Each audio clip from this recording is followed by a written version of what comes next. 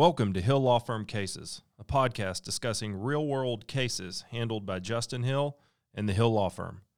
For confidentiality reasons, names and amounts of any settlements have been removed.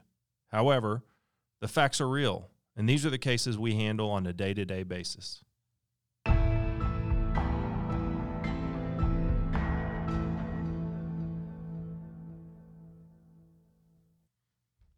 In law school, we were able to take a class called Personal Injury Trial Law from a local injury lawyer.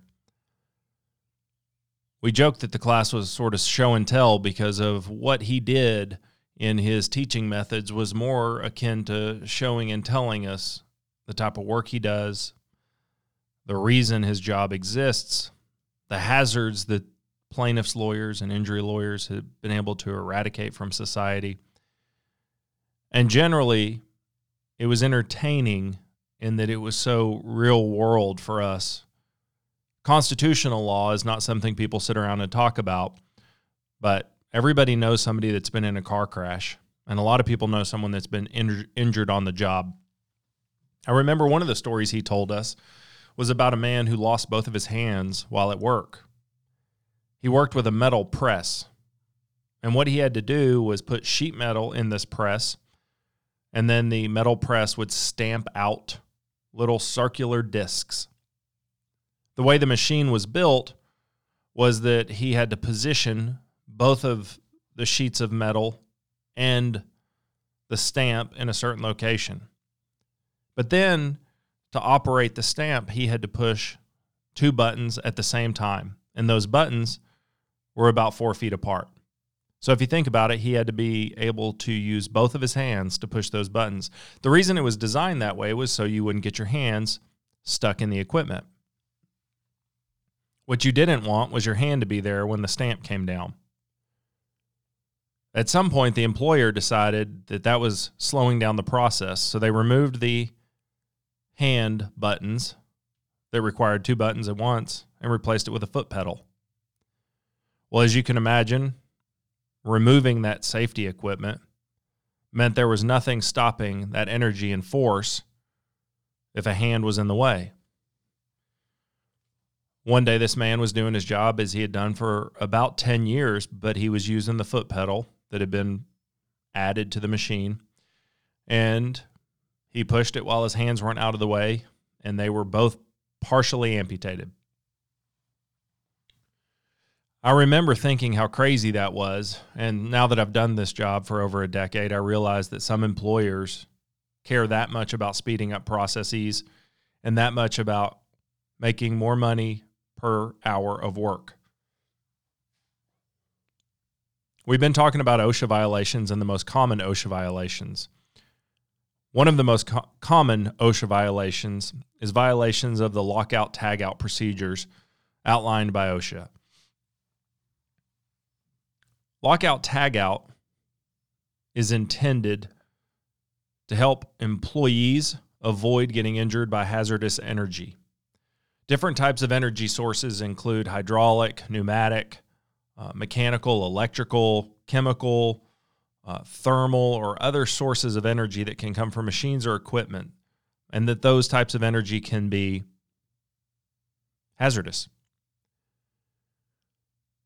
What we know is that oftentimes machinery and equipment have to be maintained, and when equipment and machinery have to be maintained, there needs to be some way to secure them so that the parties maintaining them won't be injured by some sort of hazardous energy being unloaded into them or a part of their body.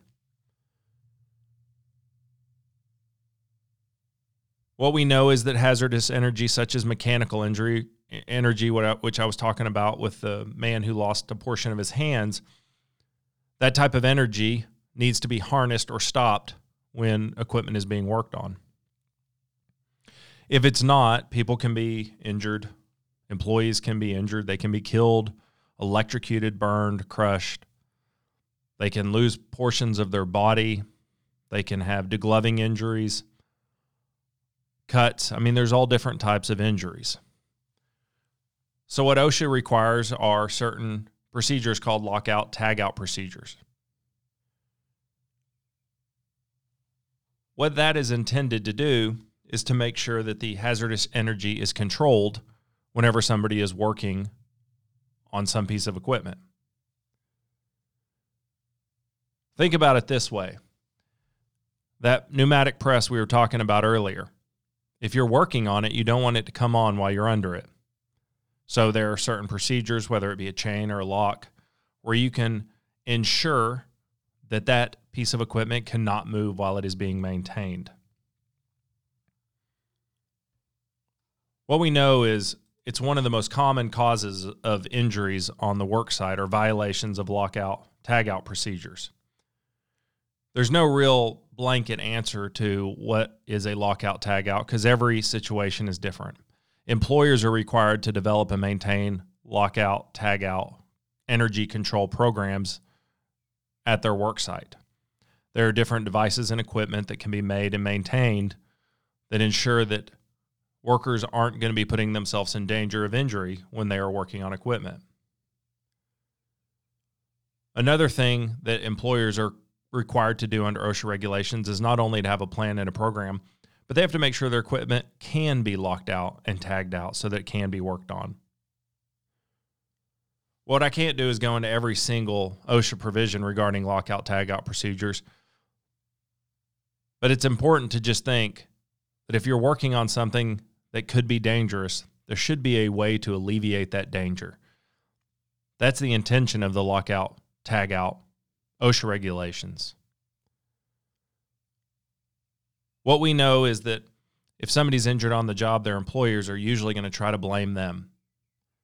But what we also know is that OSHA regulations put a lot of responsibilities on the employers that they can't just push off onto their employees. One of those responsibilities is that they maintain a safe work environment.